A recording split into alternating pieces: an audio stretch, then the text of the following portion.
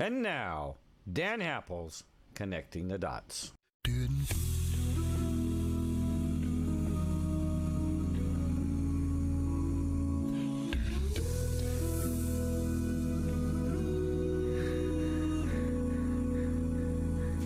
If tomorrow all the things were gone, I'd work for all my life, and I had to start again with just my children and my wife.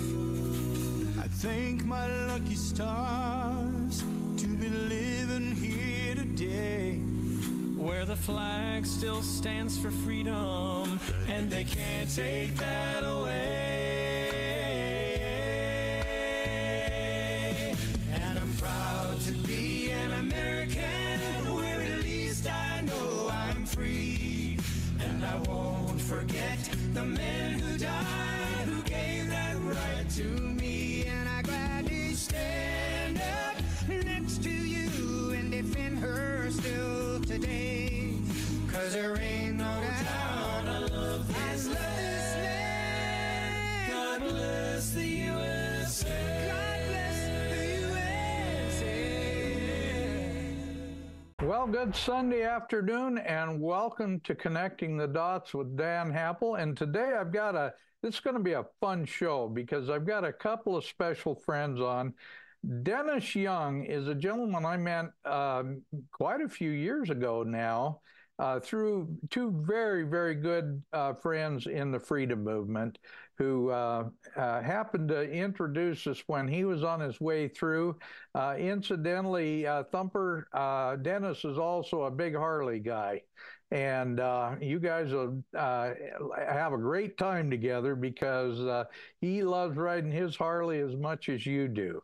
So, but with that said, we're going to be talking with him and Juliet Engel, who both are world travelers.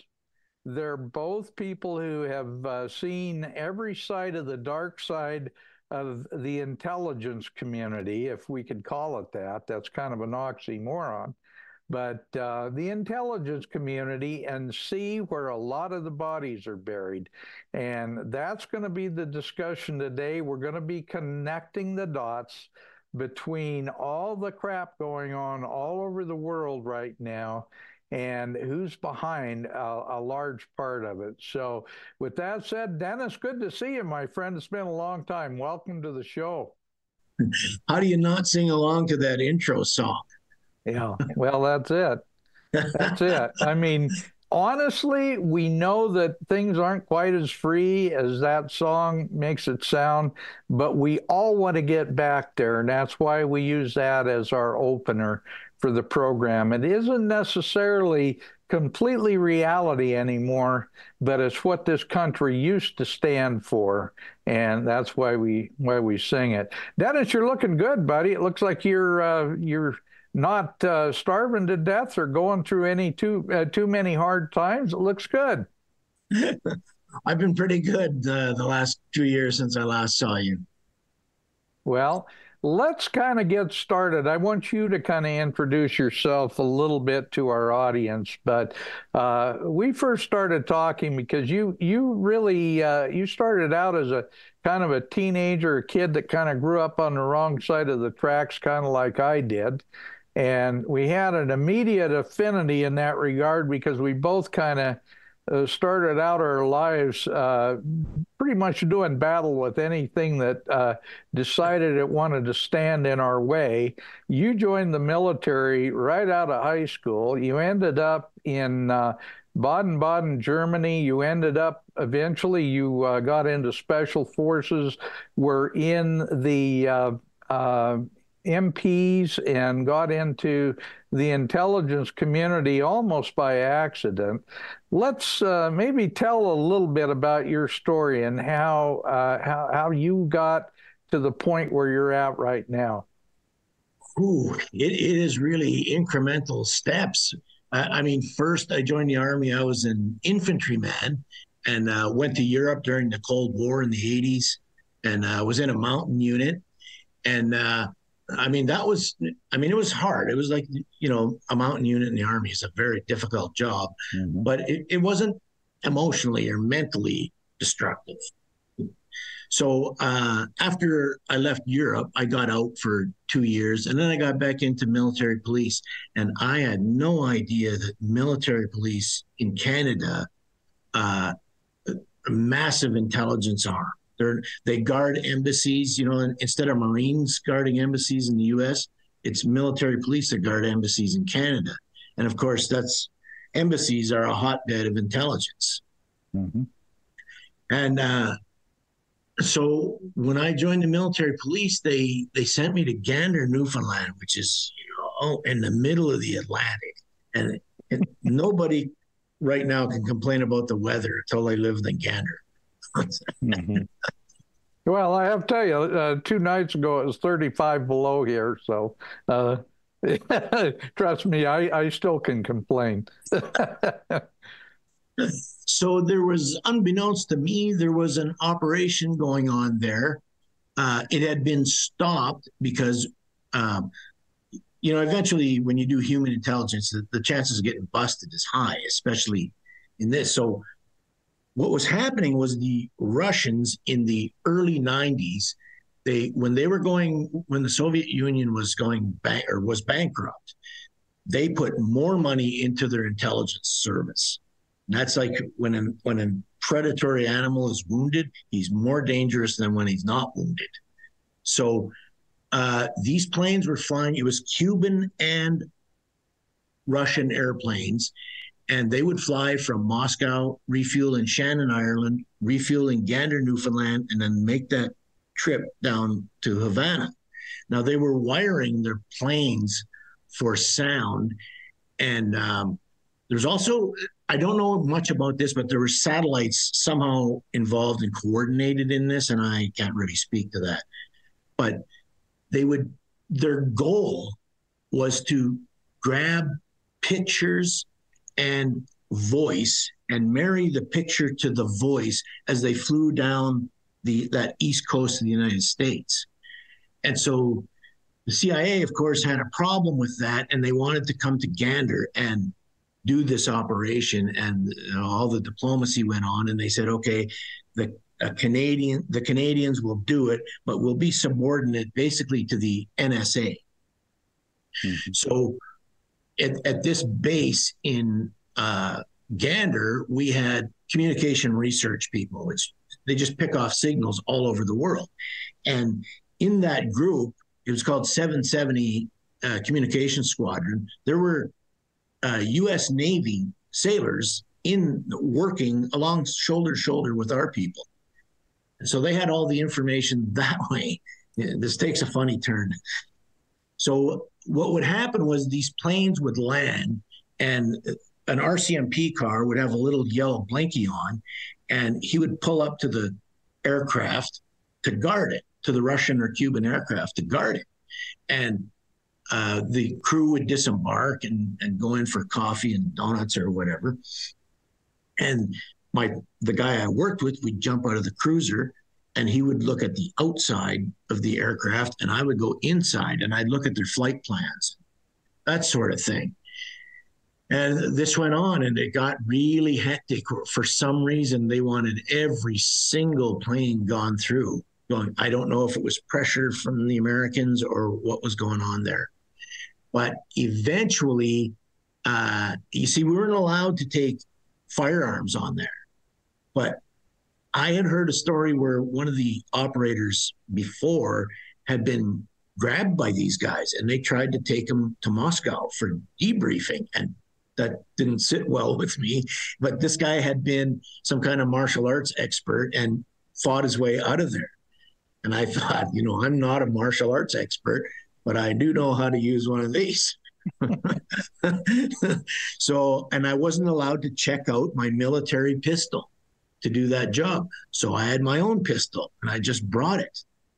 And because, tried by 12 or carried by 6 sort of idea. So one day I was going through the flight plans, and this is after doing this, 25, 30 times. And I'm going through and I'm just looking, and I've learned to read flight plans. And I'm taking pictures of them, and I just feel a presence behind me. And I turned around, and the biggest Russian you ever saw was standing there. And so I just kept talking to him in English and tell him, I'm with the local media, and we're interested in this. And I knew he didn't understand anything. And I went to get out of the cockpit, which he filled up, and to see what his reaction would be. And I had my hand on my pistol at the time. And I made just a gentle step forward to getting out of there. And he moved aside. And I said, poof. And I just walked off. I got back in the cruiser, got my friend, and they'd done that on purpose. They left a Russian KGB that was retiring. I found out all about him later, and they left them there because they thought they knew what was happening again, because it was cyclical. And so that was kind of the end of the mission. But the interesting part is, so we have U.S. sailors working in this communication center, and when that plane lifted off, the Cubans were terrible at it. They would yap everything they seen, everything they did. As soon as that plane left, they would talk. The Russians were much more disciplined than that. But these communication people, they give me the background on this Russian, and he was just a retiree. And so we were reporting through. So I made reports all the time, and they went up through political channels. So the Canadians were telling the Americans, "There's nothing going on. We've got our intelligence officers on there, and there's nothing. Everything's cool." But the Americans were also receiving reports from these American sailors through their channels, and they were working on the communication intercept. So they knew when I was on the plane, because basically the Russians and Cubans told them through their voice conversations. And so that was kind of to see where we were on the operation. So the American sailors were reporting one thing, and I was reporting another. And so this resulted in a visit at 3 a.m. by some guy. I lived in, so Gander's, I don't know, 4,000 or 5,000 people. You can be anywhere in 5 minutes. They called me at 3 a.m. They said they were the RCMP, and it was to do with my operation template, it was called, at the airport. And they had a few questions. And I said, well, that's great. I work from 8 to 4. Give me a call. And they said, well, we just have plane tickets we're going through. And if you could just come and answer a few questions, 10, 20 minutes of your time, that's fine. And so I said, well, what about my boss? Does he know about this? He said, well, you're doing it, not your boss. So I said, okay. I go down there, and these two guys are standing there. And right away, they look like gangsters in suits. And I was still kind of half asleep, and they started asking me about template. And I said, I don't think I'm good to talk about this in this place. And then I said, do you have ID? And they kind of looked at each other, and the guy showed me a CIA star. And I said, no. And then I said, you're just flying through. Can I see your ticket? And they showed me, and it was from Langley. Mm. And so they just want to know. So I was in this pickle. So do I tell the truth, for this, for just for professionalism, or do I lie to these guys and kind of I just thought these are, at the time, I thought these were kind of the good guys. And so except they look like gangsters. Except they look like gangsters. Yeah. And so they said, okay, we'll make this easy. The flight plans, are there cameras and wires? Did you see that? They said, don't even say anything. Just nod your head or just say no. So they said, cameras and wires. And I nodded my head, and I just wanted to get out of there. And I did. But when I went and told my boss about this the next day, he got on the horn, and it was, I don't know, some kind of diplomatic hurricane going on or something. And my boss came back and said, those guys could have been KGB confirming what you were doing with these guys. And I thought, holy geez, I'm going to be hung for this. And then eventually months later, but they had tickets from Langley. Would the KGB go to Langley and jump? Didn't seem. So anyway, whatever went on there in the background, I'm sure was very interesting, but the whole operation stopped right there. And I was busted anyway, so. Yeah, you got caught, so sure. Yeah. That's one operation I did that was about 2 years, 92, 93. Now, you and I don't want to get into too much detail because we got a lot to cover, but you went to Bosnia. That was your last mission, your last assignment is Army and Army intelligence. You were assigned to Bosnia in what, 96, 97? Well, Christmas 95, I watched all the bowl games in it's called Air Movements Unit, the AMU. And I was just waiting. And there was a truck and a Jeep on our C-130 Hercules aircraft. And I was the other part of the cargo. And we kept getting bumped because of something happening on the ground in Bosnia. And they didn't say what it was. And so I flew over with these, I was just another piece of cargo, flying over there. I got involved in a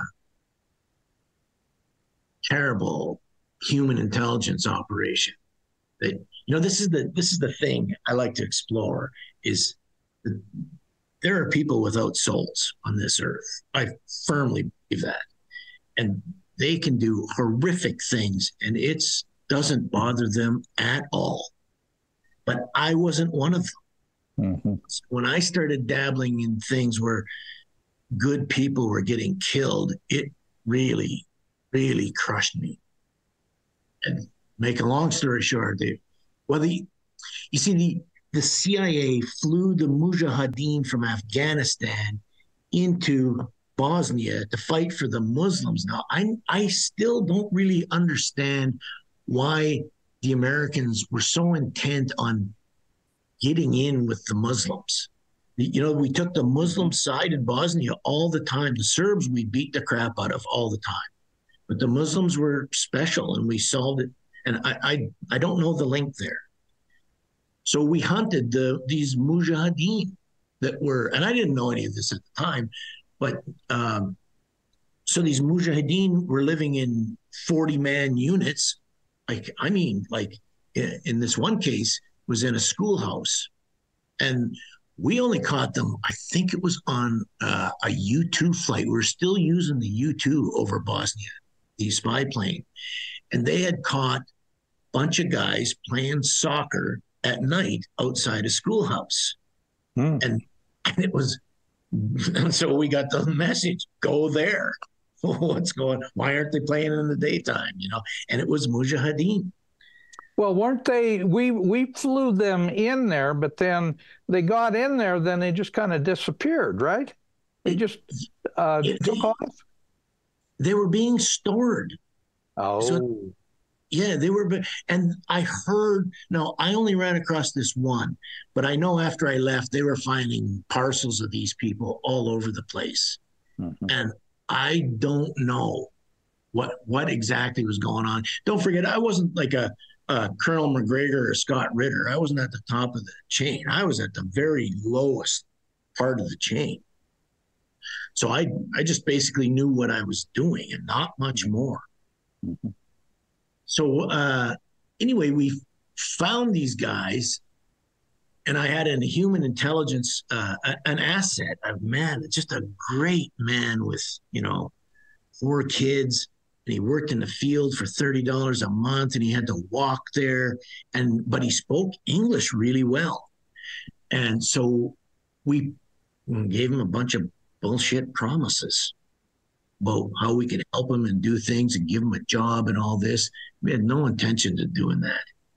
And so he started telling us about the town, and the brigade was very interested in what we knew they were in the schoolhouse, but what kind of layers of defense did they have? Were there people in other houses across the street? And we wanted to know, could we safely surround that schoolhouse and that's it? Or would we have people behind us? And so this human intelligence guy that helped me out and finally told me that no, there's nobody in the houses, just people. And so we surrounded it with steel, and then we started negotiating. And it was so, and then we didn't know if we were going to have a shootout with these guys or, what was going to go on. And then these Americans show up with a Bosnian Muslim general. And this guy, you can't hide the American South accent. There's nowhere. And he's wearing American fatigues, running shoes, a hat with no rank or anything on it, longer hair, and he's got that Southern accent. And he says, well, looks like we got ourselves in a bit of a pickle. And so he just walked right in to the schoolhouse, him and the general, and we could see him through the windows laughing. And they walked out and said, okay, here's what we're going to do. We're going to bring a bus because now Sarajevo airport had been destroyed. So flying them back out from where they flew in from wasn't going to happen. So we had to negotiate with the Croatians to fly them from Zagreb. And they said, not one of their feet will touch our ground. And if they do, we'll kill them. And so the Muslims agreed. We brought Mercedes buses with blackened out windows, and we'd load 10 of them on. And then they would go to the airport, and we escorted them right through. And they maybe took 2 steps in Croatia. They pulled up right beside the ramp of an aircraft, and these guys got off. And so 10 guys got on and 40 guys got off. And this Brit that was with me on the escort, he said, well, how did the Germans ever lose a war with magic buses like that where you put 10 people in and get 40 out? And so I don't even know what was going on there. And so we did that, and we did it over maybe 2 weeks. We got rid of all these guys, 10 at a time. And I mean, you don't even know what happened to them then. Well, I know that they were flying to Switzerland, and then they would go to Libya or Afghanistan for training. And we were financing the whole thing. And I had found out before this that we're Al-Qaeda. I mean, oh yeah. My translator knew more about intelligence in Bosnia probably than a general, but they don't talk. But mine did talk to me sometimes.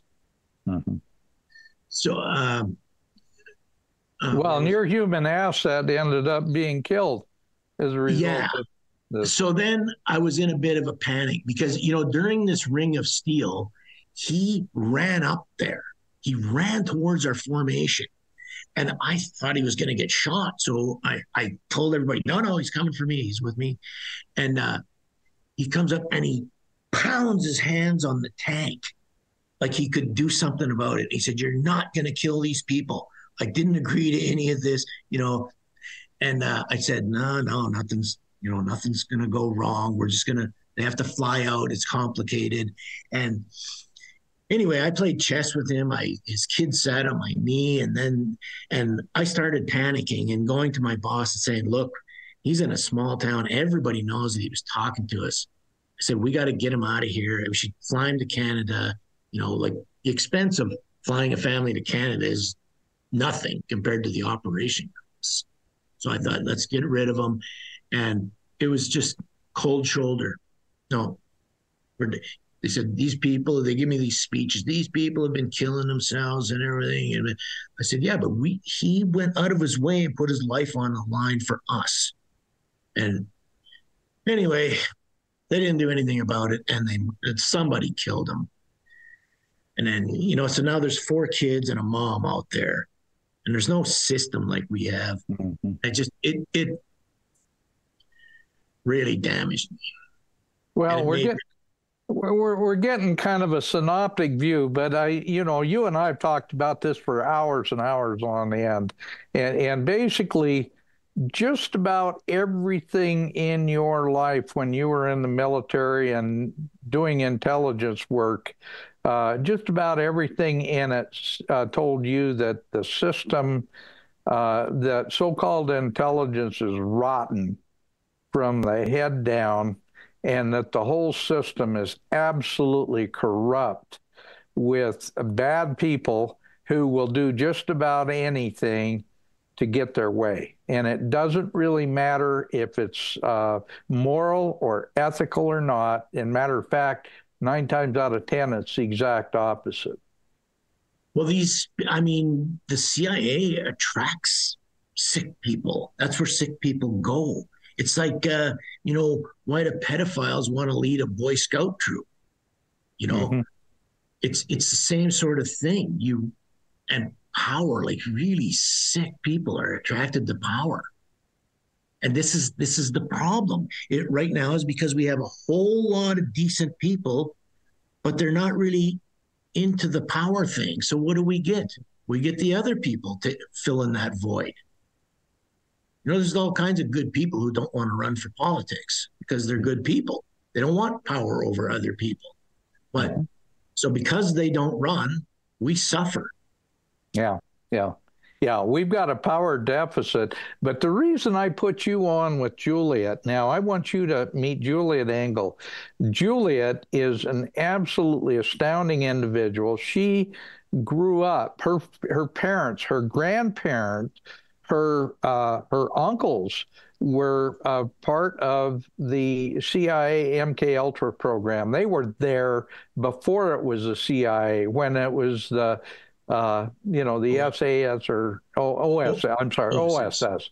And she grew up in that environment. Now, Juliet, I don't want to, I know this is a little bit embarrassing, but you're the only person that I know that'll talk about it. She grew up when she was 5 years old. Her father literally sold her her physical body to the CIA MK Ultra sex magic program. And she was raised as a sexual tool of the CIA. Juliet, I'm introducing you to Dennis because I think you guys are going to have a tremendous story to share with each other. Anyway, Juliet, welcome to the program. Thanks. I was fascinated by what Dennis was saying, and I'm not a sexual tool anymore. That's for sure. But you grew up. I grew up in a system that was totally corrupt from top to bottom. MK Ultra. A family. Yeah. Maybe tell a little of your story so Dennis can meet you too. Okay. I was sold by my father when I was 6 years old, and I did write a book about it, Sparky, Surviving Sex Magic, which took most of my life to write. So, I mean, I sort of say, casually, I wrote a book, but no, it was a big thing to write that book. And so I grew up in a program of indoctrination. And basically, you talk about the people in power, especially in the CIA, who have no souls. Well, there's a whole culture. There must be thousands of people like me. I came from a family, an elite family of descended from royal lines who were in the intelligence services and in the upper core military forever, and putting their kids into indoctrination programs. I was born in 1949, so I went into the program in 1955 and into an MK Ultra program it was called the Monarch program, but it was secret. That was secret. It was the Bluebird. They called it the Bluebird. But our first test was they gave us a little secret butterfly, and if we ever told anyone or showed anyone that pin, we were told we would be killed. So, I mean, it's the beginning of secrets and living a double life. And my time was split between various indoctrination centers and my family home, which ultimately was a good thing. But we moved from place to place to place because the schools would catch on to the kind of abuse and the physical abuse I was going through. But as soon as they sent someone, we moved to a new district. And so it was all very choppy. But the ultimate goal was very clearly from the beginning. They wanted my soul. And they would tie me to a wheel. And Dan, since I've started talking out about this, I've met several people who were in the exact same circumstances and also tied to a wheel and spun around while they incant various things, and it goes faster and faster. And the idea is you can make the torture stop. You can end the pain. You can end the spinning. You surrender your soul. And if you surrender your soul, you see green. So you're trying to get to green. So when they talk about the green movement and green energy and green, that's your soul. To them, the color of the human soul is green. And when the soul departs, it's green. And when there's the obliteration of humanity, it'll be green. So Wow. I don't have a clear picture of how all this fits together. Nobody sat me down and said, hey, little girl, this is what we're doing to you. But this occurred within sort of an extended family, and all these people fed into the CIA. And if you gave up your soul, I mean, it would have been like a Hillary Clinton. You know, I would have gone into a high-level position. I would be a department secretary. I would be Secretary of Defense. I mean, who knows? But I didn't. And I escaped when I was 17, set out on my own life, and put myself through school and medical school, started a practice, started a family, and then was invited to Russia.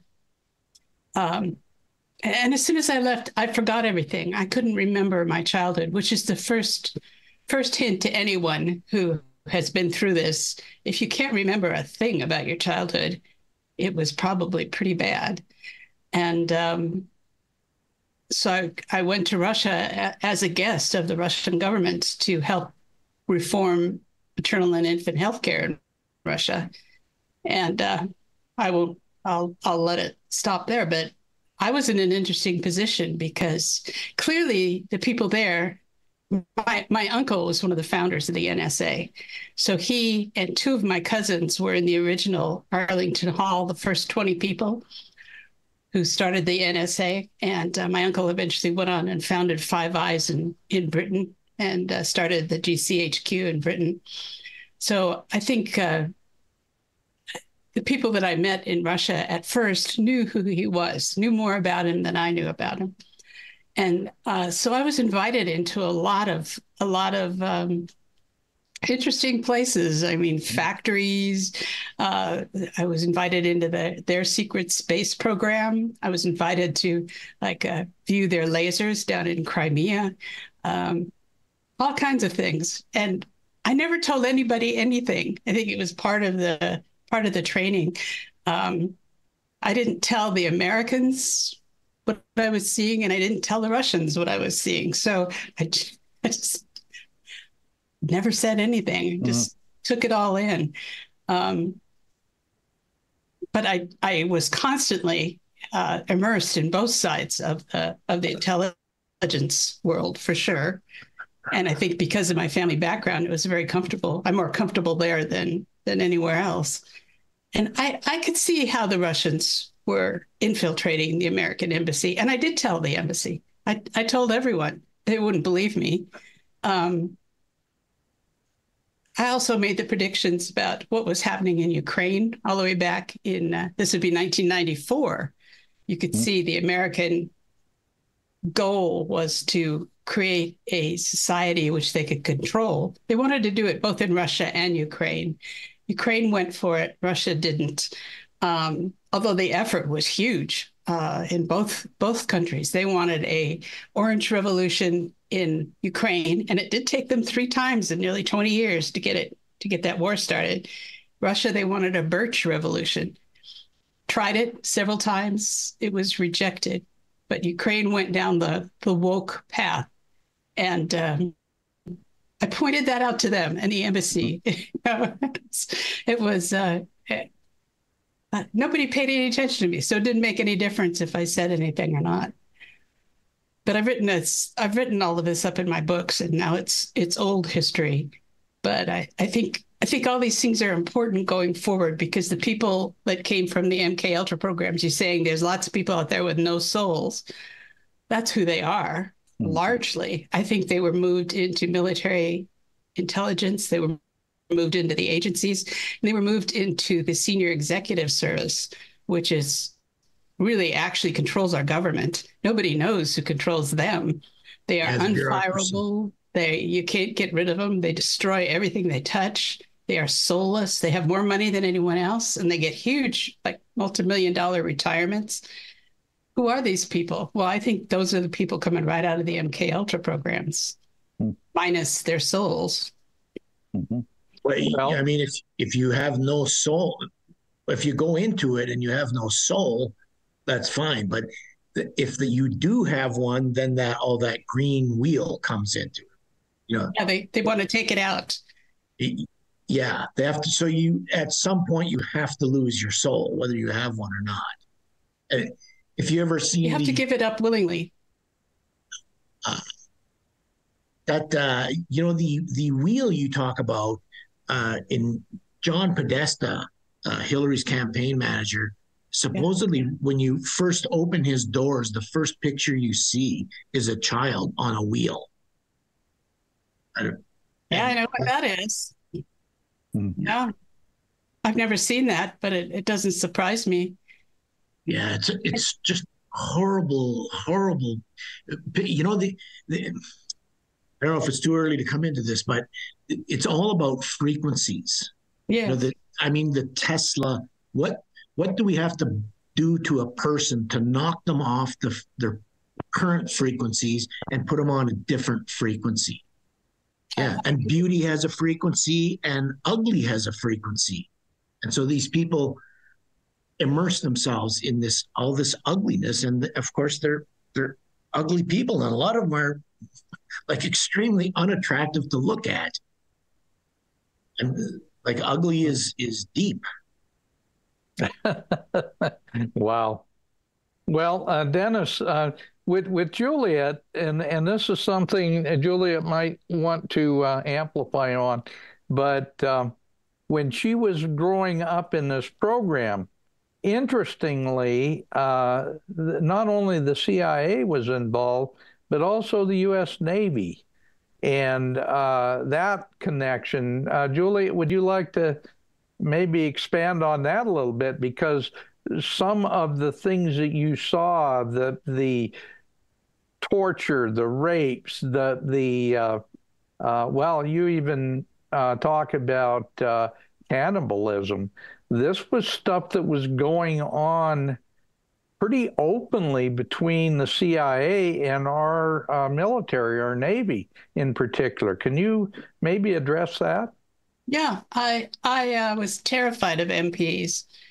It was the MPs that controlled us, and these were Navy MPs. So like when there was a Saturnalia or a sacrifice or ritual abuse, the MPs would gather up all the children, take us to the site, and they would guard the doors and stop anyone that tried to escape. And these were scary, like, I never thought they were quite human. Now I'm telling you this.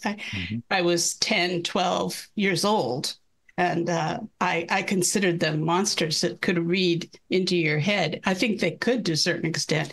And when you say they were highly involved in intelligence, I think they probably were, and they had the ability, at least I thought they did, to like look right into your head and know what you were thinking. Yeah, they were terrifying. And yeah, it was Navy facilities, Navy parties, cocaine parties. And my parents would take me to these parties where they were exchanging big barrels of cocaine for Navy boxes full of weapons. of all kinds. And and my mind, I can't pull it all together. I think it was too traumatized. So for me to make sense of all this, I can relate it, the parts that I can remember and see clearly, but it'll take someone who was not involved in a program to like take all the pieces and say, okay, this is where it fits. Like just now you saying the Navy being involved. Yeah, the Navy was involved. I can't imagine that it could. I didn't know where these guns were coming from, but there were so many of them. And they were exchanging it. There were Cubans at these parties, and there were Russians at these parties. So the Russians, these were the first Russians that I met. So like when I was 8, 9, 10 at these cocaine drug exchange parties. And that's when we were still in the Cold War, obviously. That was back in the 50s. So this is not after the fall of the Soviet Union. This was clear back in the 50s when we were obviously fighting the Cold War in a very, very meaningful way. Yeah, I was in Southern California, in Imperial Beach, Laguna Beach, all coastal towns. My father was in the Navy, Naval Reserves, and was going to Navy meetings twice a week. All his friends were Navy. So this would be 54, 55, 56, 57, in that period of time. But that was they would bring the boats right up on the California coast, right through the waves, right onto the beach. And that was going on all night long. Everybody knew about it. Imperial Beach hasn't changed. It's Imperial Beach is the closest you can get to the Mexican border. And our apartment, when we lived in Imperial Beach, was right on the Tijuana sewer. So 500 feet from the Tijuana sewer was the Mexican border and the Tijuana bull ring. So my bedroom looked out on the Mexican border, and you could see all kinds of things going on in that no man's land between Imperial Beach and Tijuana. Wow. So none of that is new. No, it's not new, but what we're going to do now, and I'm going to go foraying into the areas that we really want to talk about. And Dennis, you've traveled around the world. You have friends who are Russian, very good friends. And so does Juliet. I think I told you she spent 20 years there and worked with the Russian civilians and even the government to a certain extent, trying to stop some of the human trafficking. Juliet has a little different perspective about Vladimir Putin than what our mainstream media has. And I think in your conversations with your Russian friends and your experiences, you have a very similar outtake on Vladimir Putin. Juliet, would you talk about, in fact, at one time you actually sat next to Putin and met him at an airport when he was kind of early in his time when he was still with the KGB. Well, in 1999, he was being brought to Moscow as one of Boris Yeltsin's first secretaries, along with Sergei Kiriyenko and Boris Nemtsov. So sort of like the future leader of Russia was going to be picked from one of those three. And he was in Pulkovo Airport in the waiting area, and I was in Pulkovo Airport. We were both being interviewed by Sky News, which is British television. And he was very polite. Spoke some English. The reporter came and said, well, who should I take first? And he said, oh, take her. She's much better known than me. I had to laugh so hard. Now, at the time, it was probably true because I'd been on the news a lot and nobody knew who he was yet.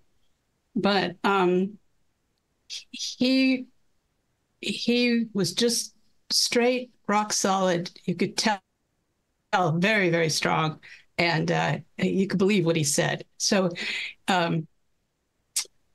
he was the first Orthodox Christian, ethnically Russian, Slavic president of Russia. All the others are Khazarian, usually Ukrainian Jews. So he was the first Orthodox Christian president. And that meant a lot in Russia. And one of the first things he did was to rebuild 30,000 churches, synagogues, mosques. All with the new constitution of Russia, all religions were legal. And they had to make it that every religion that had been a religion at the time of the revolution, because all these strange new age things started popping up. And so they said, okay, if you were a registered religion at the time of the revolution, we will support, you rebuilding your church, your monastery, your mosque. And so that made a tremendous difference. And the name of his party is Единственная Россия, which is Russia First. Yeah. That sounds familiar. Yeah, the Americans have been trying to run candidates and pull color revolutions and insult him. They insulted him even when he was just a first deputy. They realized what a threat he was because they were supporting Boris Nemtsov, and he was much more woke. He was much more amenable, flexible, malleable. Putin was not at all.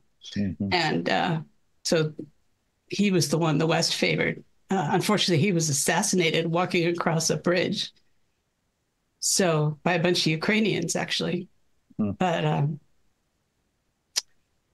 so that was my experience. And I did work closely with many, many people in the Russian government who are now top of the Russian government. And it's rock solid. Putin is not going anywhere. Now, my Russian friends, they don't, there's this visceral response a lot in the West when you even say Russia.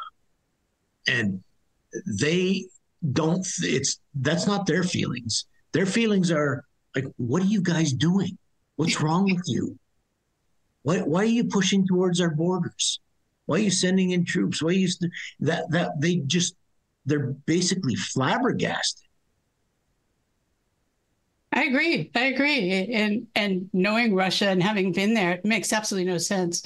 Russia has no extraterritorial ambitions. It's strictly defensive. So Finland and Sweden arming up for a Russian invasion, they know better than that. Honestly. I mean, I've worked with all those countries very closely. They know that isn't true. So they're just lying. To build up arms or to make somebody happy or to take a bribe. I don't know, but their response is ridiculous.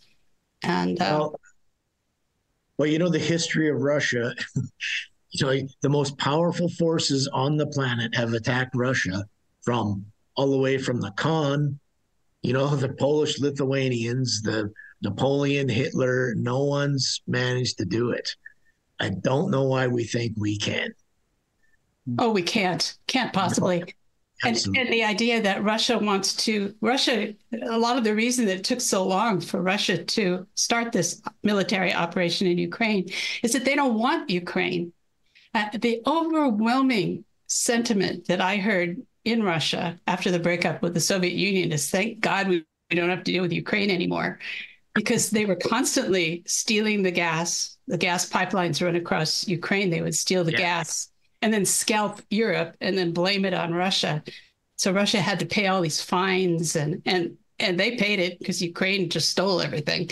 So there were quality control issues. Ukraine was selling nuclear weapons and arms that had been stockpiled there for destruction, but they weren't destroying them. They were selling them. I mean, the Russians knew all this, and we're just so glad they didn't have responsibility. So the idea of going back and taking any part of Ukraine that isn't originally Russian is not what they want. I mean, they do not want to try it. It's been thousands of years they've had to deal with this group of unruly people. It's not going to change.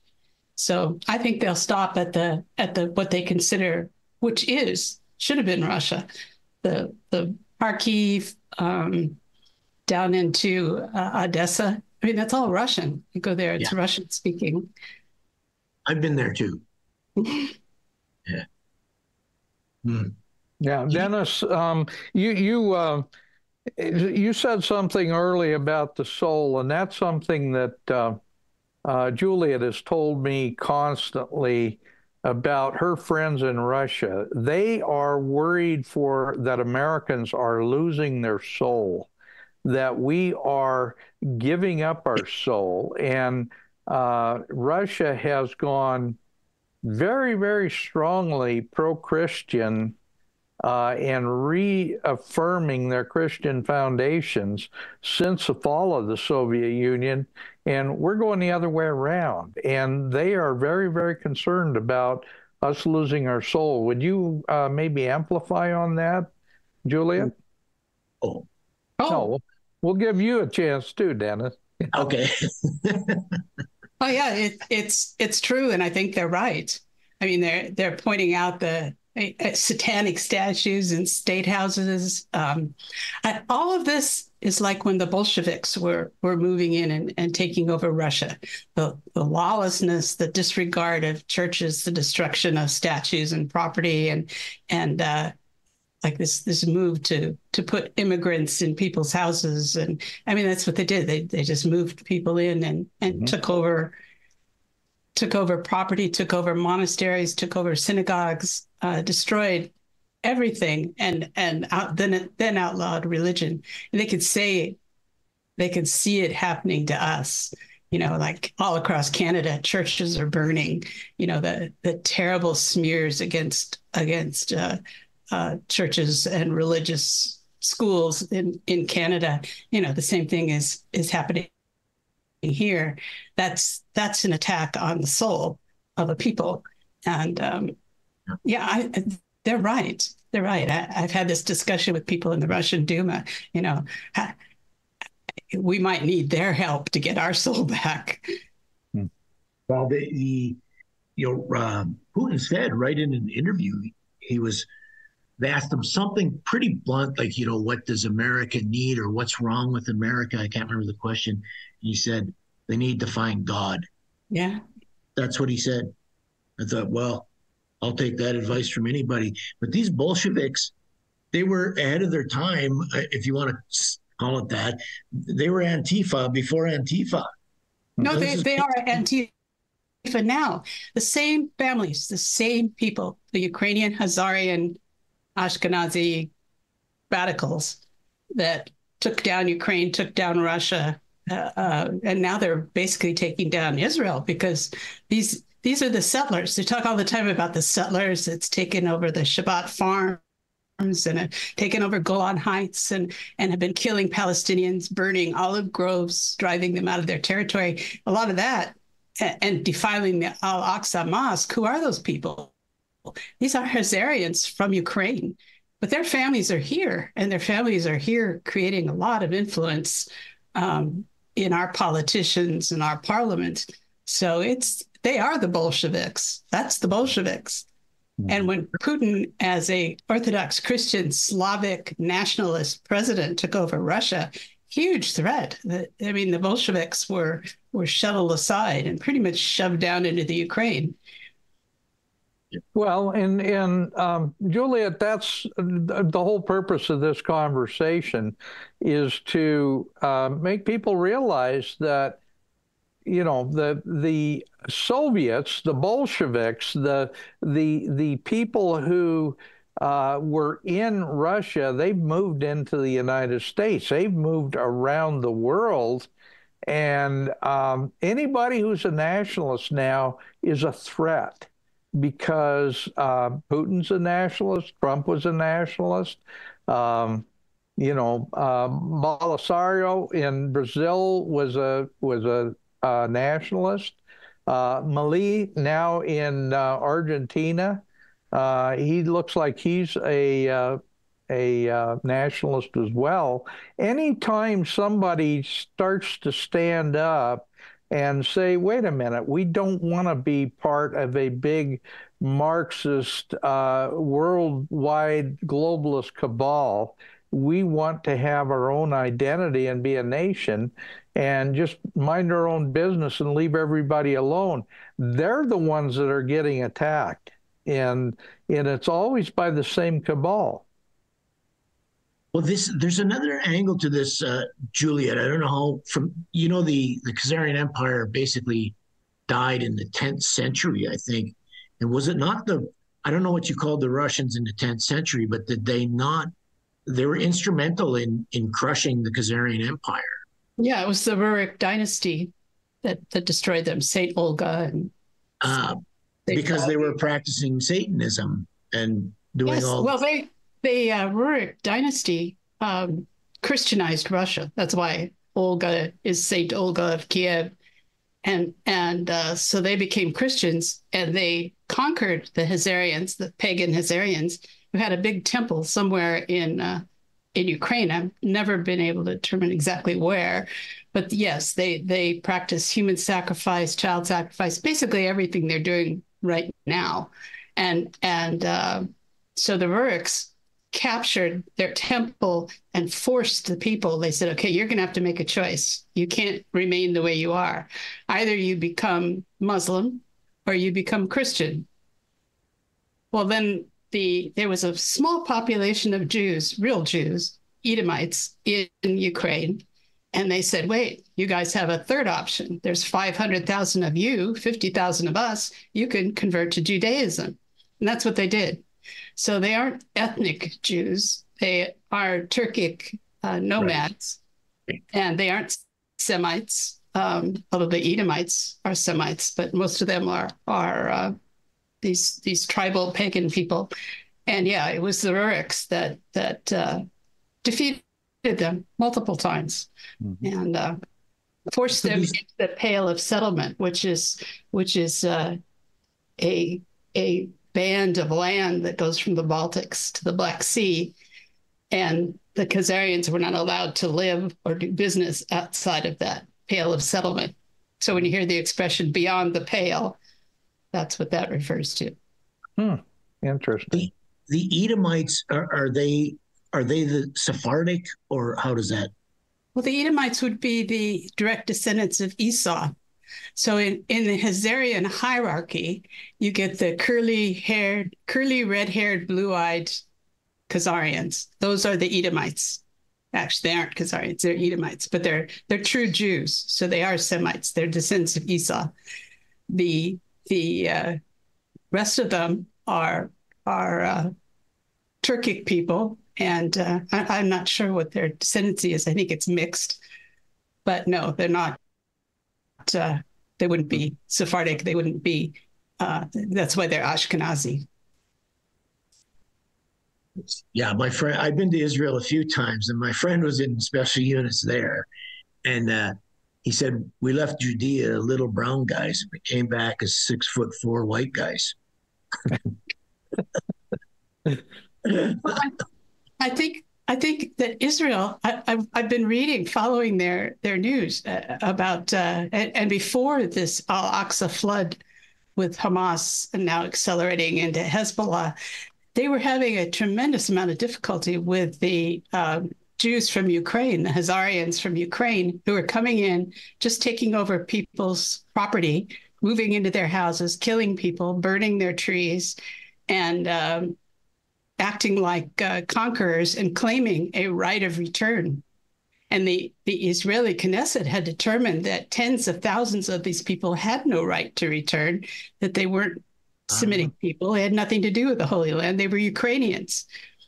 So since the fracas with Hamas, I don't know where that's gone, or I don't think any of them were necessarily in the IDF. But Israel is I spent several years going back and forth between Russia and Israel, and Israel just seemed like a country that was going to pull itself apart because of all these conflicting. There's the secular Jews, there's the Ashkenazi Jews, the Orthodox Jews, all these different sects, and they had a tremendous human trafficking problem. That's the reason I was going there, is that they were one of the worst countries in terms of human trafficking from Ukraine, children and young women from Ukraine and Russia. And the other two were Germany and the U.S. Mm-hmm. Yeah, Uh, the- and actually, Julia, tell Dennis a little bit about your work with the Angel Coalition and some of the things that you were doing in Russia with the different orphanages and all. Kind of explain that whole tragedy, if you would. Yeah, well, I was working with maternal and infant healthcare. I was in a lot of children's hospitals and then followed that out to orphanages and then discovered how children were being purchased from orphanages or recruited or tricked into taking jobs overseas and then disappearing. And I followed some of these girls and I followed a bus full to Norway and found out that a lot of them had died there in Norway and were just buried. They were all called Natasha. And so it was just very, very wrong. And people were always asking, well, what do you care? You know, you're an American. What do you care about what's happening to Russian kids? And I realize now it's because of my own experience of having been trafficked and abused and sold and having all these experiences I couldn't quite remember. But it definitely, I thought, well, they're helpless, but I'm not helpless. So with the help of USIA, which was an agency in the State Department that actually did a tremendous amount of good work in the 1990s, I got support to start a coalition of Russian organizations to start working against human trafficking. And that's what became the Angel Coalition and eventually involved over 100 countries, 140 different organizations, and rescued people all over the former Soviet Union, North Africa, Europe, into Central Asia. Are you familiar with the numbers, say, drug trafficking versus human trafficking?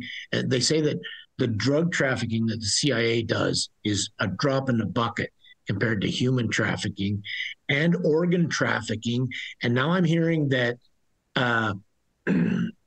seemingly wounded soldiers in Ukraine are being found without organs. And some of them are. Doesn't surprise me at all. And the culprit is they said there's always the Red Cross and the Doctors Without Borders are always thick around there right after the battle.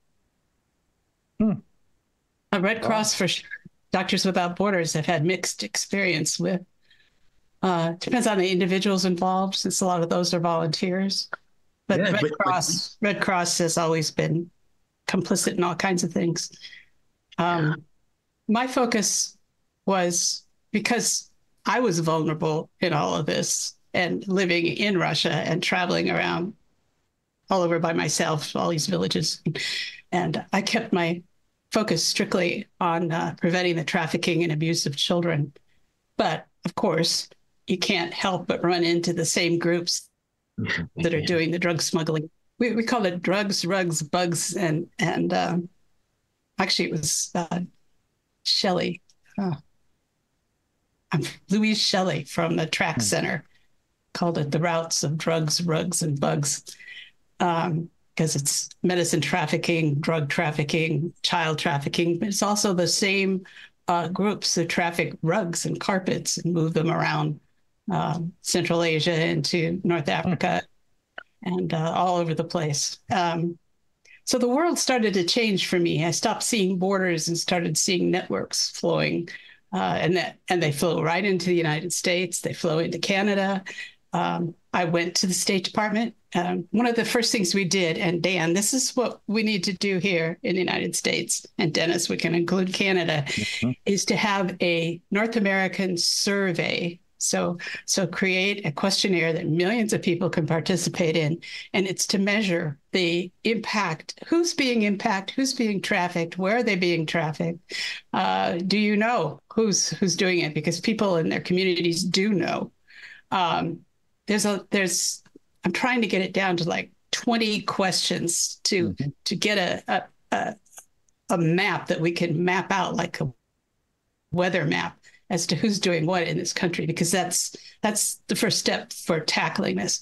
And we can't go to the tip office, the trafficking person's office. I was their first grantee, so I was the first to receive a grant to do anti-trafficking work. But then I came right back to the State Department and said, they're coming here.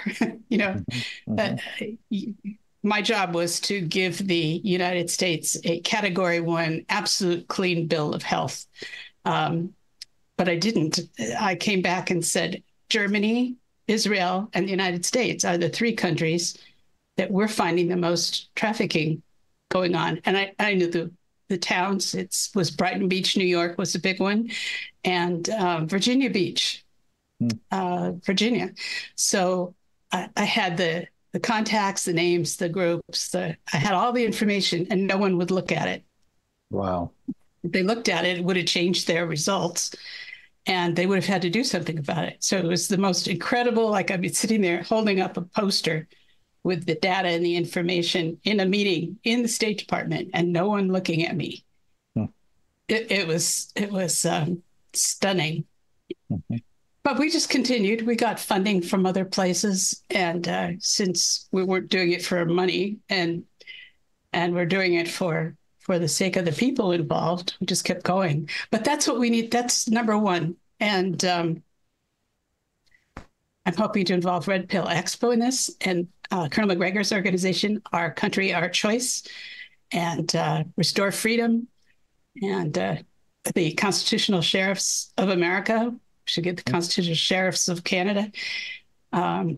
So that's first. That has to happen. That, and then we take that information and we create a public information campaign at a grassroots level, which costs practically nothing, but will have more impact than anything that's done on a national level through any kind of government agency. Well, that Sound of Freedom movie has got to have had an impact on a lot of Americans, recognizing that, not only is there an illegal alien problem, there's a problem of all the human trafficking that is really one of the covers for that whole program. It's also the drug trafficking. It's a combination of these things, and frankly, it's not going to cease until we start openly exposing the criminality and the people who are involved. And they're right at the top. I'm sorry, go ahead. I was going to say, I don't know that exposing it is going to do anything, because we know who's doing it. We know that information is out there. It's a matter of working below the mainstream radar to rescue, repatriate, and rebuild. It's like those institutions are coming down. We know that they're crumbling. So it's the rebuilding that matters. You know what I mean? It's well, we have to wait. I think we can't really act until we have the power to do anything. We have the power. We do have the power. Just like we did in Russia, we had no power at all, and yet we wound up with all the power because we just did it. And as you wind your way, you're thinking like a military guy. You need an order to go in. No, actually, you don't. You come from the underneath up, and it's declare yourself. Yeah, it's great to have that infrastructure and experience and everything, but the DOJ can just say we're not prosecuting because we don't have the power to make them prosecute. And that's why putting yourself out there, exposing yourself, and risking everything to expose the people who are already exposed, and nothing's going to happen to them, then forget them. Start underneath, slowly building in communities, and suddenly we're just there, like the Houthis. Who expected the Houthis were going to attack Israel, and now they've stopped shipping in the Red Sea. It's because they are slowly building from underneath, and nobody paid any attention to them at all. And that's where you want to be when you're fighting Goliath, don't you think? The Army is help us. The State Department is help us. The police departments aren't going to help us. The sheriffs are going to help us. Mm-hmm. Well, and Juliet, you know, your point is well taken because up until 2 or 3 years ago, the freedom movement in the United States and around the world didn't have a whole lot of traction. And the reason we were there, we were doing the talking, we were working to try to expose this stuff, but people weren't listening.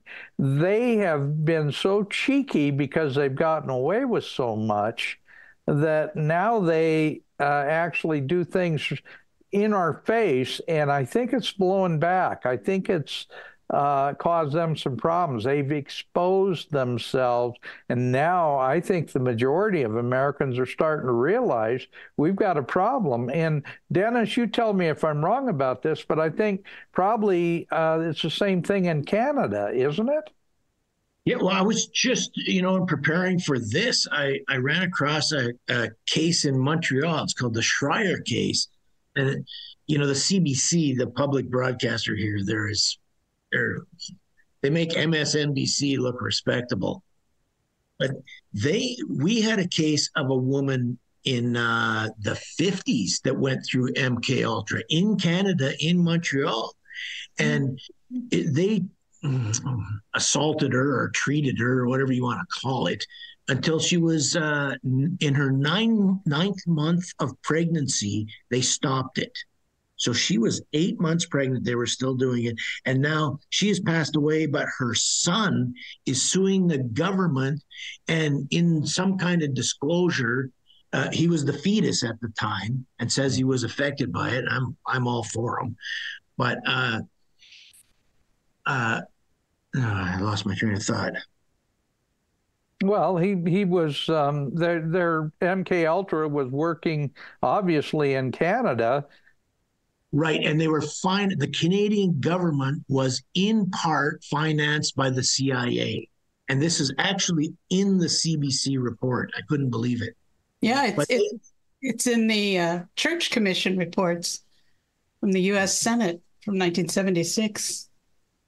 Yeah, so this was going on in Canada, but the CBC sort of twisted it. Like they said, the program was canceled in 1963, and then it seems to pop up again in the 21st century because of the war on terror, but it's the Americans doing it, and they don't do it that much. And that was sort of the spin on it.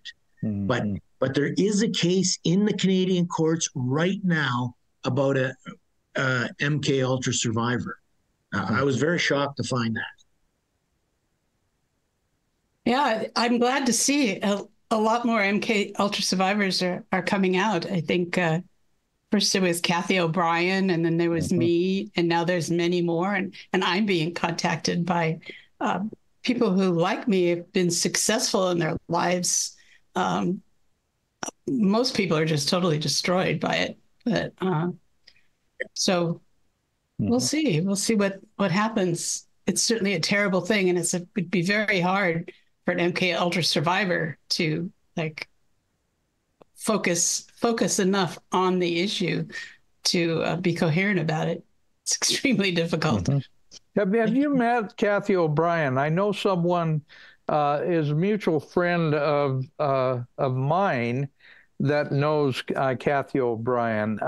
Do you know her? You actually worked with her? I've met her. We correspond back and forth, and she's willing to come on a program if you'd like to do a. Yeah, I want to because I would just, as a matter of fact, I just ordered her book. I ordered it as a book on tape so I can listen to it when I take a trip here. But obviously there are a lot of people who have gone through this thing, but there are very few people who have had the ability to put it in a documented report. Yeah, and none of us can put it all together because part of the process is they break your identity into multiple identities. And I can tell you from my own experience that I can look like I have them all together, but I don't. And sometimes it's very hard. I can't even remember one from the other. I have to work very hard to get from one to the other. and it's useful, you know. It's a useful skill, but I don't think I look forward to being able to work with other MK Ultra survivors, and I have met several. So, well, Juliet, we're going to be doing a program with Colonel Douglas Macgregor. We haven't gotten that lined up quite yet. We were planning on doing that before Christmas, and we had, I think Colonel Macgregor had a bit of a medical issue, and you did at the same time. I see you're still wearing your brace because you had to have surgery just before we had our program scheduled. But I want to try to connect this because there are a lot of people that still want to follow the good guy, bad guy, media, sales job, snow job on who the good guys are and who the bad guys are. And, you know, there's instances where, you know, good people are, I think, following some really bad ideas because they're convinced that it really is a pretty clear picture. Well, I've kind of come to the conclusion, and Dennis, I think you agree with this. I don't know, Juliet, maybe you do. If whatever you hear from the mainstream, whatever is kind of the talk of the walk that everybody is following, 9 times out of 10, that's completely wrong. And what you're hearing as being bad guys are actually the good guys, and the guys that are being sold as the good guys are very often the bad guys. Let's wander into that a little bit. Yeah, that's very clear, Dan. Thanks for it out.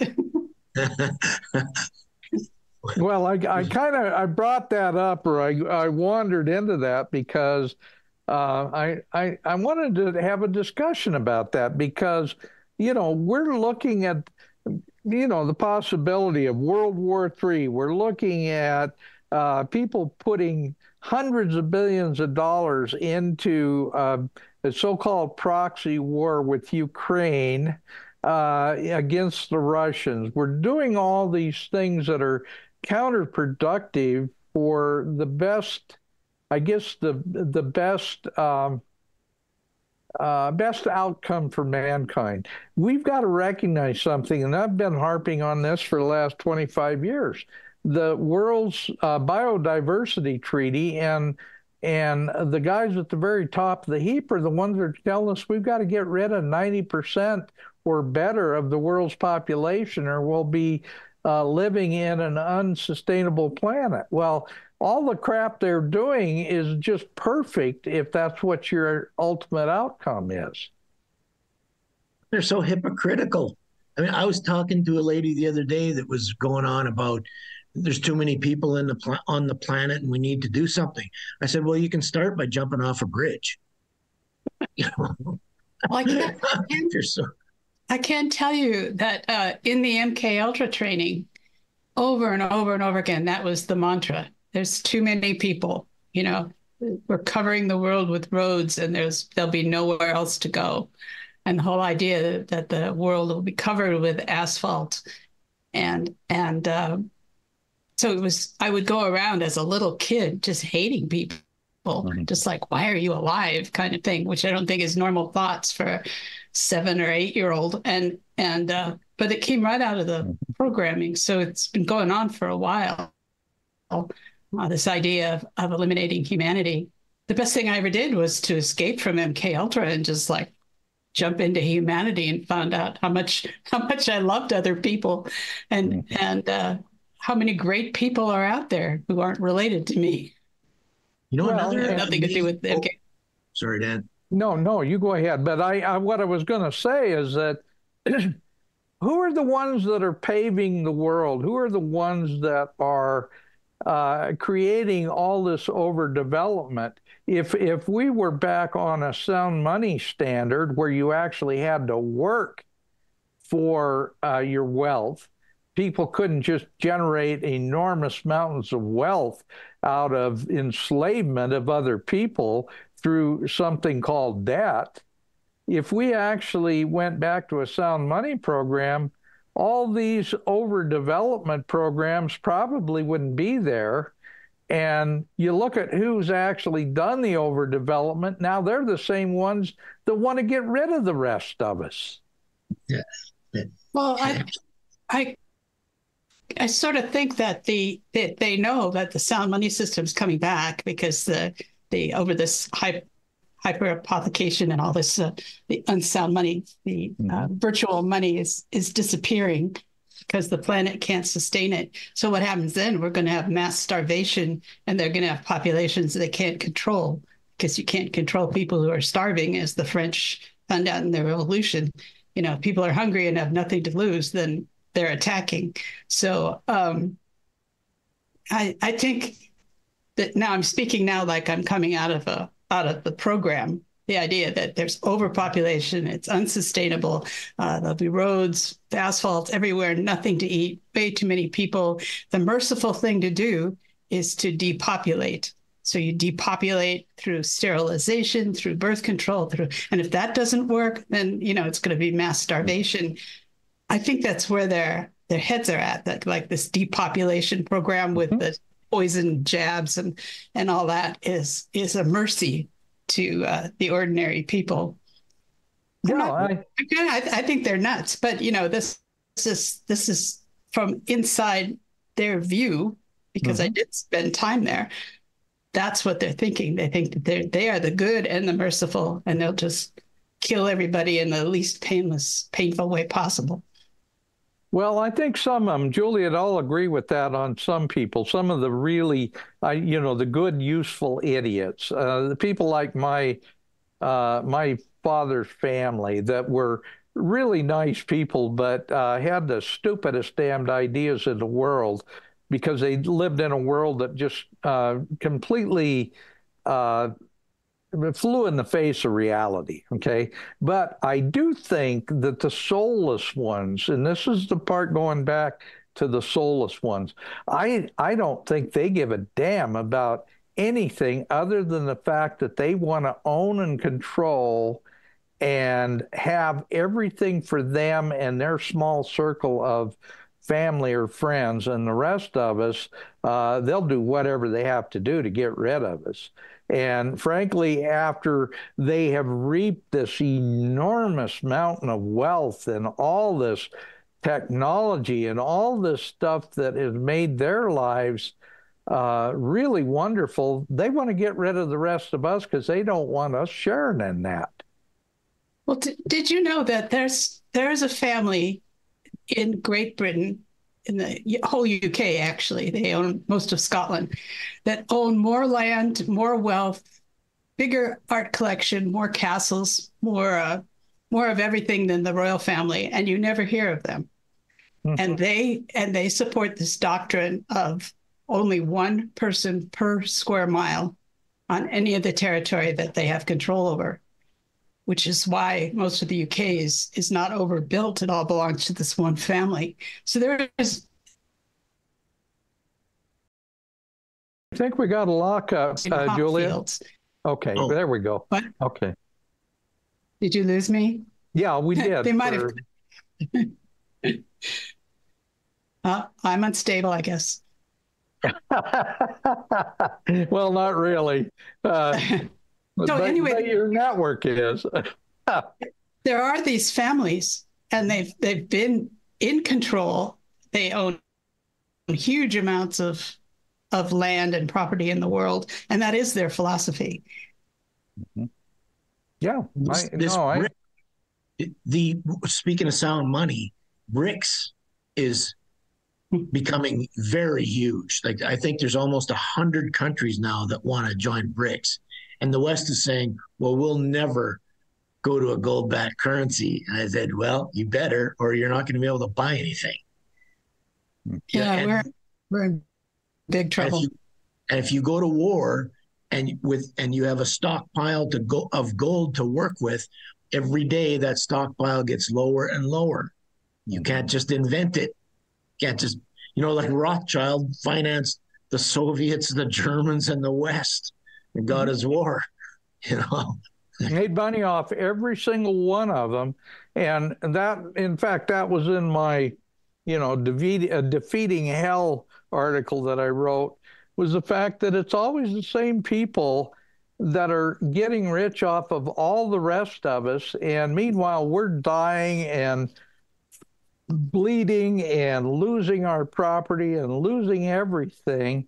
And those wars wouldn't even happen if it wasn't for fiat currency, central banks, and the ability to print money out of nothing and then create debt that we have to pay for.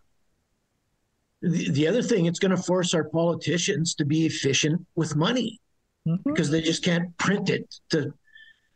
So they're going to actually have to become serious accountants and money managers rather than just, there's no such thing as money really in the West. No, there isn't. There's debt.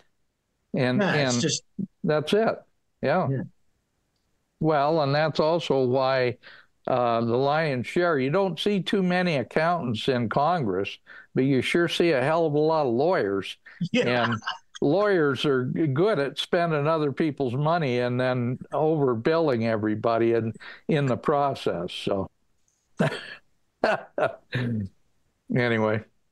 All right. Well, so where are we at? Juliet, Dennis, where are we at? What are we going to do to turn this ship around? How are we going to identify the people that are really at the bottom of this heartless, soulless morass that we're drugged through? We write about it. I write about it all the time. People are becoming aware of it. But see, you guys are the ones that have actually lived in some of these things. I haven't. I'm a reader, okay? I'm a reader. That's where I gain my knowledge from. But the fact is you've actually seen it firsthand, both of you. And that's why your accounts of all this are so important. I was going to ask Juliet earlier about, because I was a reader my whole life until I went to Bosnia. And then, I had to read the same page 7 times after that. So to go through something like Juliet went through and then still had the ability to go get a medical degree I could hardly finish a book, never mind get a medical degree. Well, I think that's the advantage of having the multiple identity disorder, was that I totally forgot everything. I couldn't remember my childhood. And nothing. Nothing. So I started myself at the University of Washington in college. I was 17. I showed up as a freshman like everybody else. Nobody's talking about, what they did in high school anymore. Nobody cares. So I just started a completely new life. Then when my daughter was born, and she looked just like me, this little, little genetic copy of myself, and that started triggering the memories to go back and start to painfully put together what had happened to me. But the reason they break your identity apart, your dissociative identity, they start that with putting you through so much pain, so much terror, so much suffering that you split. And I guess girls are better at splitting than boys, and they just kept splitting and splitting and splitting. So you wind up with different compartmentalized personalities, which have made it possible for me to do these kinds of things, to keep going. Now I'm almost 75, and I'm like, how many? And you're writing books, yeah. Yeah. I don't remember leaving Bosnia. I cannot. All of a sudden I'm in Canada. My goodness. I do not remember, and I've told this to a lot of people, and they say, well, you're probably really tired, which is true, but I've been tired before and I can still remember things. I don't remember getting on the plane. I don't remember nothing. I was there, and all of a sudden I'm in Edmonton almost. So you blanked out a lot of really unpleasant things. Yeah, and I think I'll just leave them where they are. Yeah. At this point. A lot of people do contact me since they've read my books, and they say, I can't remember my childhood. What should I do? And my advice to them is, you don't remember it for a reason. It's probably unspeakably horrible. So if you open that box, be in a safe place with a lot of support. Yeah. Because there's a reason when the human mind is traumatized to the point where you completely compartmentalize, that's the process of the multiple identity. You could get into that identity if you worked at it, but you don't want to, and you can't see a reason to. Julia, you said this when I first started talking to you about this stuff. You said that it took you nearly 20 years to write Sparky because it was so difficult and you had to work through so many issues to get that memory back. And there are still things that you're troubled with. Yeah, it's true. And there were a lot of personal things too, like the reaction of people in my family. Here I am digging up these things and asking these questions, and it led to mass alienation by other people in my family. Mm-hmm. And my parents moved out of the country and would never speak to me again, just because I went to them and started asking them questions about who were these people? Why was I at these things? What the heck was going on? And they just picked up and left. And I never saw them again. I never saw my mother again. Wow. And so, yeah, it wasn't just past trauma. And I warn people about this, that you go into that, it affects everyone around you. It's not just you going through this. You're dredging up stuff that may have to be dredged up, but it's going to have a big impact on everyone. And there's still a lot of family members that are just furious at me for doing this. And others that aren't, others that discovered that it had happened to them too. So, yeah. Well, you've got a cousin that you see frequently, and she was also aware of this, right? Yes. Mm-hmm. And she discovered it later, and I have another cousin who's been involved in it, and I think they're both listening right now. Oh, is that right? Well, that the big part about this, Juliet, is that you said in your book repeatedly you always felt like God was with you. You refused to give up your soul. You refused, even though the people around you, other than some of the teachers in your life, the people around you tried to really force you to not even think about God, certainly in your family.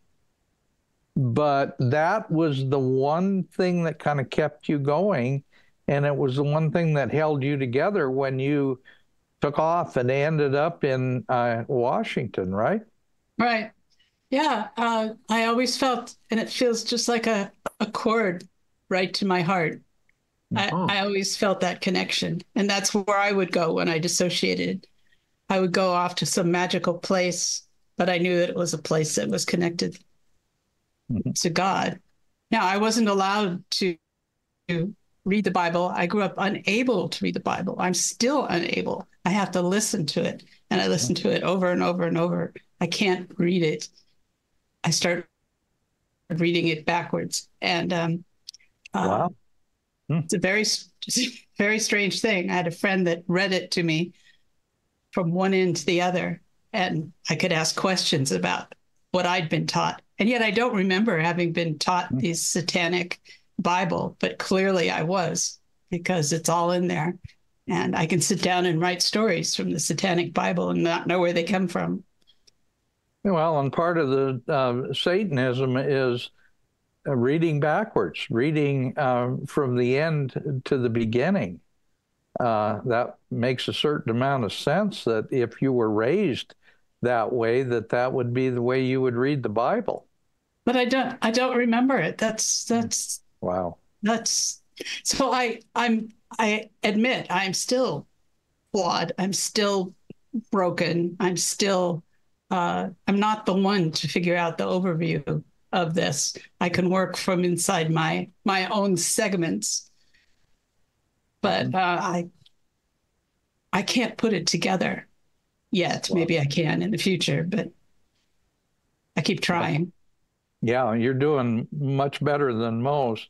Dennis, I want to talk to you about your Russian friends. You've got quite a few of them from what you tell me. Your contacts. How do you? Well, tell Juliet what your interpretation of all the things that are now happening in Russia from your friends, and then we'll compare them to Juliet's friends in Russia. Well, I'll tell you what I lived with a Russian woman for 7 years, and she was a microbiologist. Mm-hmm. And I met her here. And then I got to know all these Russians who I didn't know that they don't have barbecues in Russia. So I taught, but let me tell you, every Russian in Calgary now has a barbecue, and then because they don't eat steaks like we do. No, they have shashlik, and they cook it in the ground. Oh, right. Or they put it in soup or whatever, but they don't eat a steak on a plate like we do. Mm-hmm. So they came over one time. There must have been 20 Russians at my place. And I cooked them barbecue steak for the first time. And I went and got good meat. And within a year, they all had a barbecue. And they were taking pictures of it, and saying maybe they can build these back home. So they're taking pictures of the propane bottle and the lines and the. But my friends, when the operation started in the Ukraine, they don't pick up my calls anymore. Really? And it's just that mentality that no, we're friends and everything in peacetime, but right now we don't want to talk about things. And so I haven't talked to them since. I mean, I've known them for years, and some of them are pretty well placed. Mm-hmm. And just when that operation started, that was it. I look forward to reconnecting with them when this is finished. Yeah, the level of anger in the Russian population is almost scary. I mean, they are preparing to nuke Britain. So it's talked about. It was never talked about when I was there or in anything I can remember. But no, I think that Putin is a very stabilizing, moderating force, keeping that all under control. And the big risk to us is that up comes the next one up is a firebrand, and they've got the population all worked up, and we've been horrible to them, absolutely horrible, and destroying the Nord Stream pipeline and all the things. That's just one. Shooting down the Alexandrov chorus. I mean, that's another. I mean, it just goes on and on and on. Mm-hmm. And Russia's had it. And you get a firebrand in there, and we'll have HIMARS in New York. Yeah. Those are the hypersonic missiles. I know what HIMARS are. Yeah. And the Russians, the Russian technology is insane. Like as a military, if you're going to analyze militaries, you can't be patriotic. Like it's got to be a very sober-minded. They have this, we have this, they're building, and the Russians have us. I mean, they have missiles now that are doing Mach 20. Yeah, and flying very, very low. Oh, depending on I know the individual missiles, but so they have this Sarmat, and it goes up at Mach 20, and after it reaches its apex, it starts to corkscrew into the target. And so you can no longer take that out with another ballistic missile. For one thing, ballistic missiles are slow usually, and they go by ballistics, the rise and fall of the shot. And when you get something corkscrewing, and I heard an American Air Force general from the Joint Chiefs, he was 4 stars. This was a few years ago. And he said, the only answer we have to a Russian missile is to respond, to fire one back. but we can't stop theirs. Wow. So he basically admitted that any target in America is reachable by the Russians. You know, it's terrible for us, the way the performance of American weapons in Ukraine has been awful. You know, Yes. the Patriot missiles stop anything. The Bradley's troop transports, armored troop transports, just get shot out like ducks in a barrel. The Leopard 2 tanks, the Abrams tanks. I mean, they're just being mowed down, and the American drones get jammed. The Russians are able to jam just about everything. So I think that was a terrible mistake to let them. So they've captured every single one of our weapons. They've analyzed everything we've got, and we don't know what they have. I mean, we don't have any, do we? Do we have any of their Kinzhals or? Oh no, they're well, we have their Kinzhals, but they're not really. They're blown up. Yeah. It was ill-conceived. It was stupid from the beginning, and Sure. the State Department worked on this. I have the documents going back to 1994 when they announced that they were going to conduct these color revolutions in Russia and Ukraine. So it took them 20 years to get to 2014, where they got a civil war going in Ukraine. And then it took them to 2022 to get Russia to respond. And it's a disaster. It's an absolute disaster. You know, Russia, Putin is a little sheepish when he talks about signing the Minsk Accords and why he waited so long, all the way from 2014 to 2021 to go in, because he tried diplomacy. And he admits that, you know, he kind of got taken for a little ride there. He was naive. He called himself naive to sign the Minsk Accords. Well, it also takes like 8 years to build an army, doesn't it? I mean, to fully train an army, and he didn't have the country behind him. Right. Well, I don't know how much into the weeds we can go into strategy here, but what Russia did with what they had was absolutely fantastic. They invented these. So this is why people were saying, well, Russia's losing. They're not taking any ground. They didn't need to take ground. They were too busy killing the enemy. So they formed these little, they're called BTGs, and they're thin on the front line, only a few guys in a kilometer of frontage. And then the Ukrainians would identify that as a weak point. And what happened was these guys were all basically artillery, what do we call them? Spotters? Yeah. Spotters? Yeah, you can call them spotters.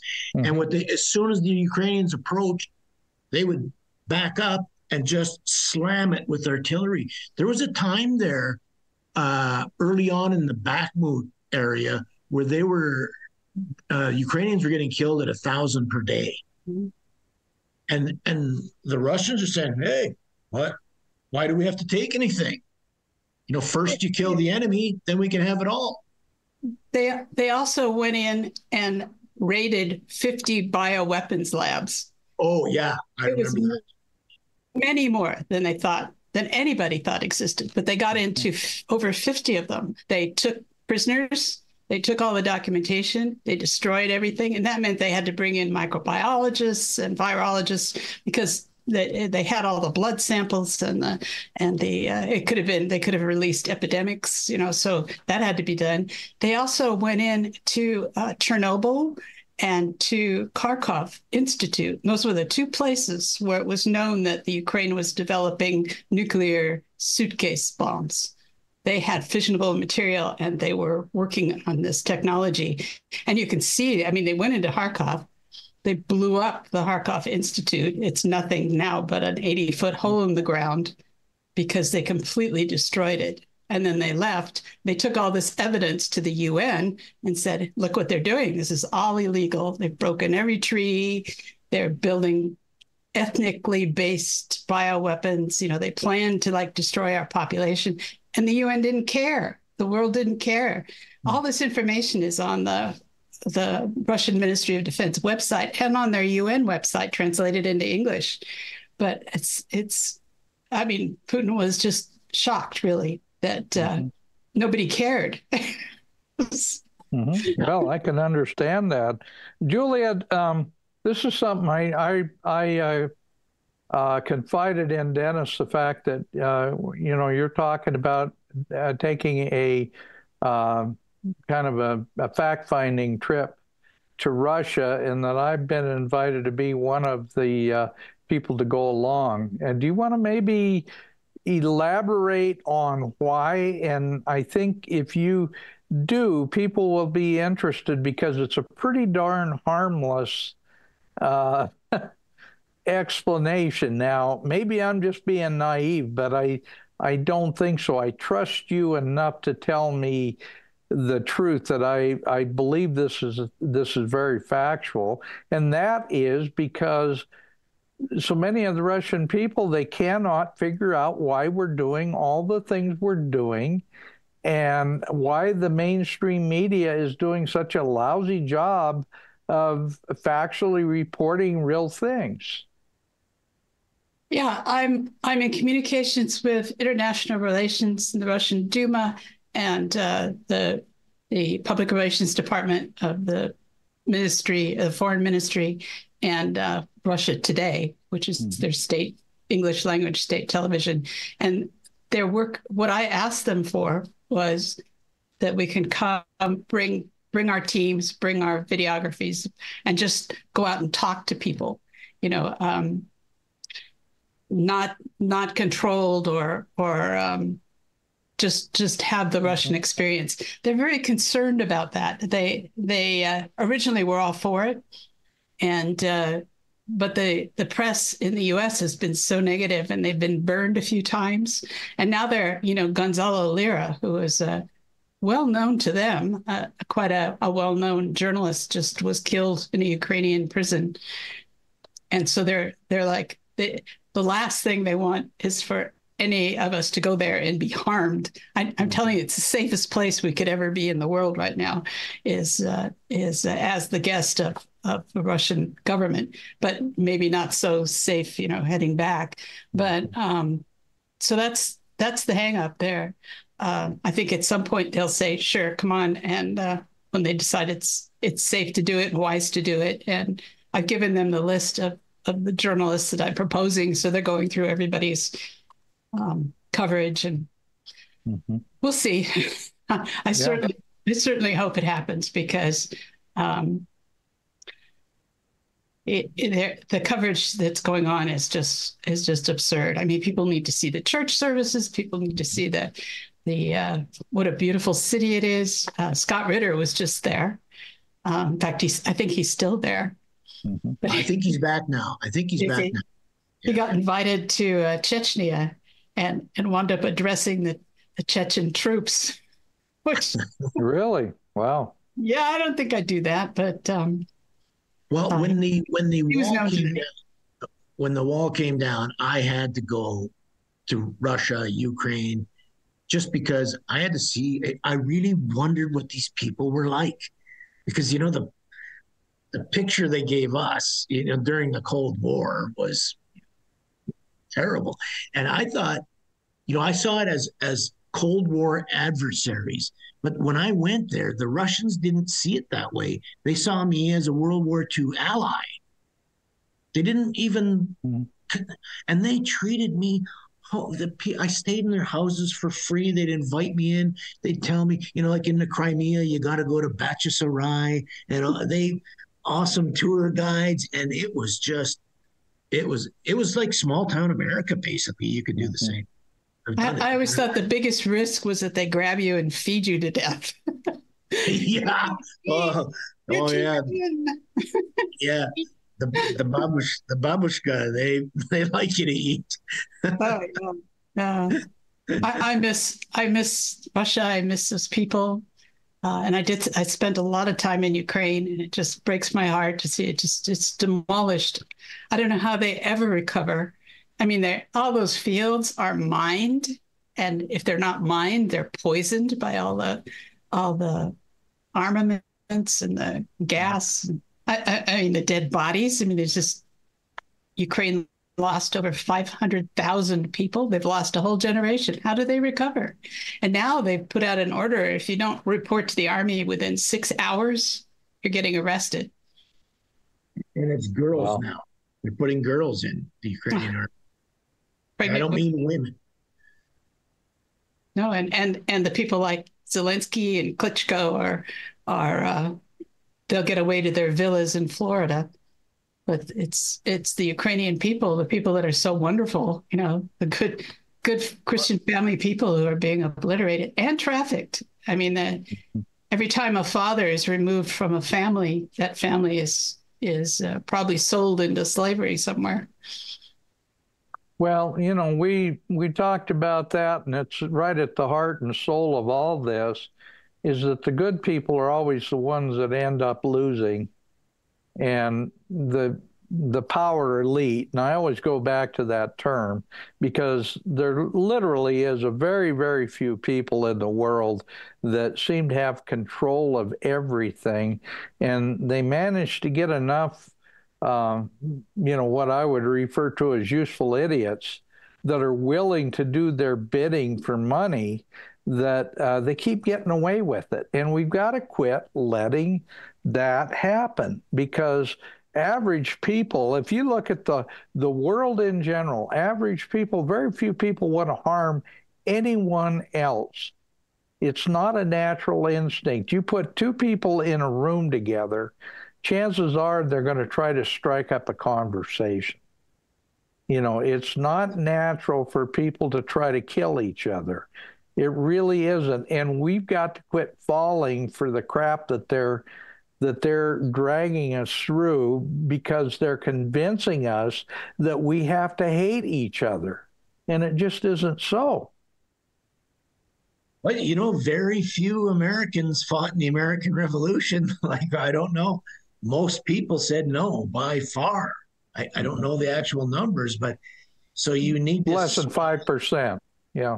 So you have this little cadre of people, and maybe that's what we're talking about here. Oh, I think so. Like talking about organizing against human trafficking, that's just one element. But you start from the grassroots, you probably get 5-6% of the population involved in an effort against human trafficking, preventing it, and active in communities and rescuing, helping victims. That's all you need. And then it changes the paradigm of all the population. What's it called? The 100th monkey. Yeah. You get to the point where so many people in a community believe something, then the rest of them believe it. It's a function of human psychology. So in all the elements and in each of the things that have to be done to rebuild the institutions that are crumbling down. I mean, this is our opportunity. The guys at the top are miserable, unhappy, horrible, twisted, sick people. They hate it that we laugh. They hate it that we dance. They hate it that human beings love one another. They can't love. Have no soul, you can't love. So there's a lot of reasons that they hate us, but I don't think you're right that they have all the power. They have all the money. Yeah. Man, we have power. Well, that's true. That's true. But ours is an untapped power. Theirs is a power turned on steroids. And that's what we've got to do, is learn how to tap the power at our disposal, which is our humanness, our soul, our connection with God. Yes. Which is a good reason to look at the Houthis. The Houthis, they're in Yemen. They're poor as dirt. There's 22 million people in Yemen, but like 6 million Houthis. They're taking a stance against the UK, the US, because as they see it, their cause to stop the war in Gaza is righteous under God. It's the right thing to do. And because of that, they have this enormous power and they're exercising it. They're using it cleverly. And they're U.S. just dropped 22 bombs on Yemen last night. And the Houthis are out there shooting at Israeli ships again today. They're not going to defeat them because they've got God. I mean, they see their cause as righteous and they're saving Gaza. Maybe they, I hope they do affect a ceasefire and this craziness stops. Erdogan is talking about sending 200,000 troops to Gaza. I don't know how he would get them there. By sea. Thing is, if you're going to fire off a nuke, I would say to the Turks that they should be on the Israeli border before they know they're there, because they're not going to nuke. Israel is not going to nuke Israel. But if they find out there's a concentration of 200,000 troops somewhere else, so they have to get there fast. They have to get there unseen. If we want to avoid a nuclear confrontation. Well, some of the Houthis are working their way up north. So you've got the Turks probably infiltrating towards the south, the Houthis going to the north. Well, you mean by Hezbollah, like Lebanon there? Or are you talking about? Hezbollah's in Lebanon on the northern border, but the Houthis are from Yemen in the south. And I've seen pictures of their armies are coming up the coast. So they're on their way to Gaza to fight with I didn't even know that. It's on African news. You have to watch African news. Wow, they're coming by boat, and they figure it'll take them 30 days to get there. Wow. Maybe the Turks are doing the same kind of thing. What a world. What a world we're living in. And I'm sorry to say this, we're out of time. We could have gone for another 2 hours easily. Yeah, I wish we could go out for a beer or something. Well, Dennis, we're going to do that because you aren't that far away from me. I mean, you're, I don't know, probably 500 miles as a crow flies from where I'm at. We need to do that. And Juliet, of course, we'll do that probably in Rapid City coming up because they've got another Red Pill Expo coming up in Rapid City. And that's going to be in June. So, and I will show up there. I'll be there. So, anyway, thank you again, both of you, for being our guests. But I just kind of wanted to make this connection because I'm going to share back and forth. I'll share with both of you contact information because Dennis is one of the most patently honest people I've ever met, Juliet, and he pretty much says exactly what's on his mind. And I find that a refreshing thing because very few people do that in today's world. And Dennis, I'll say the same thing about Juliet. When I first met Juliet, my wife Ingrid was visiting with her at one of the Red Pill Expos. I think it was one in Rapid City several years ago. And Juliet had not spoken on her subject, and she was a little nervous about even bringing up the MK Ultra. She had just published her book, gave my wife a copy of it, and said, maybe you want to read this. Well, my wife gave it to me, and I said, holy crap, I need to talk to this lady. This is a really important book. And we ended up, now you've done all kinds of speaking engagements all over the place. Yeah, so, you got me started. Yeah. It's fun. I love it. It's stirring up the pot. It really is. And that's what we need to do. Anyway, thank you both for being guests. I will share your information back and forth. I know that Digga Dan is ready to go. I see that he's online. And so with that said, I want to thank our viewers for joining us. Join us on Tuesday. I've got a gentleman by the name of Joe Connor who's going to be on, and we're going to be talking about the American terrorism that happened during the Clinton and the Obama years, and the fact that those people took those terrorists out of prison and gave them presidential pardons.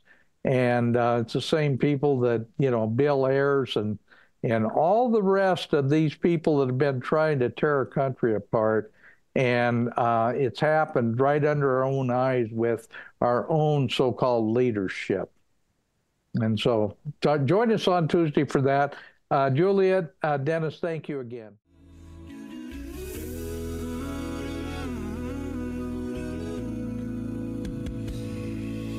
From the lakes of Minnesota to the hills of Tennessee, across the plains of Texas, oh, from sea to shining sea, from Detroit down to Houston, and New York to LA, where there's pride in every American heart, and it's time we stand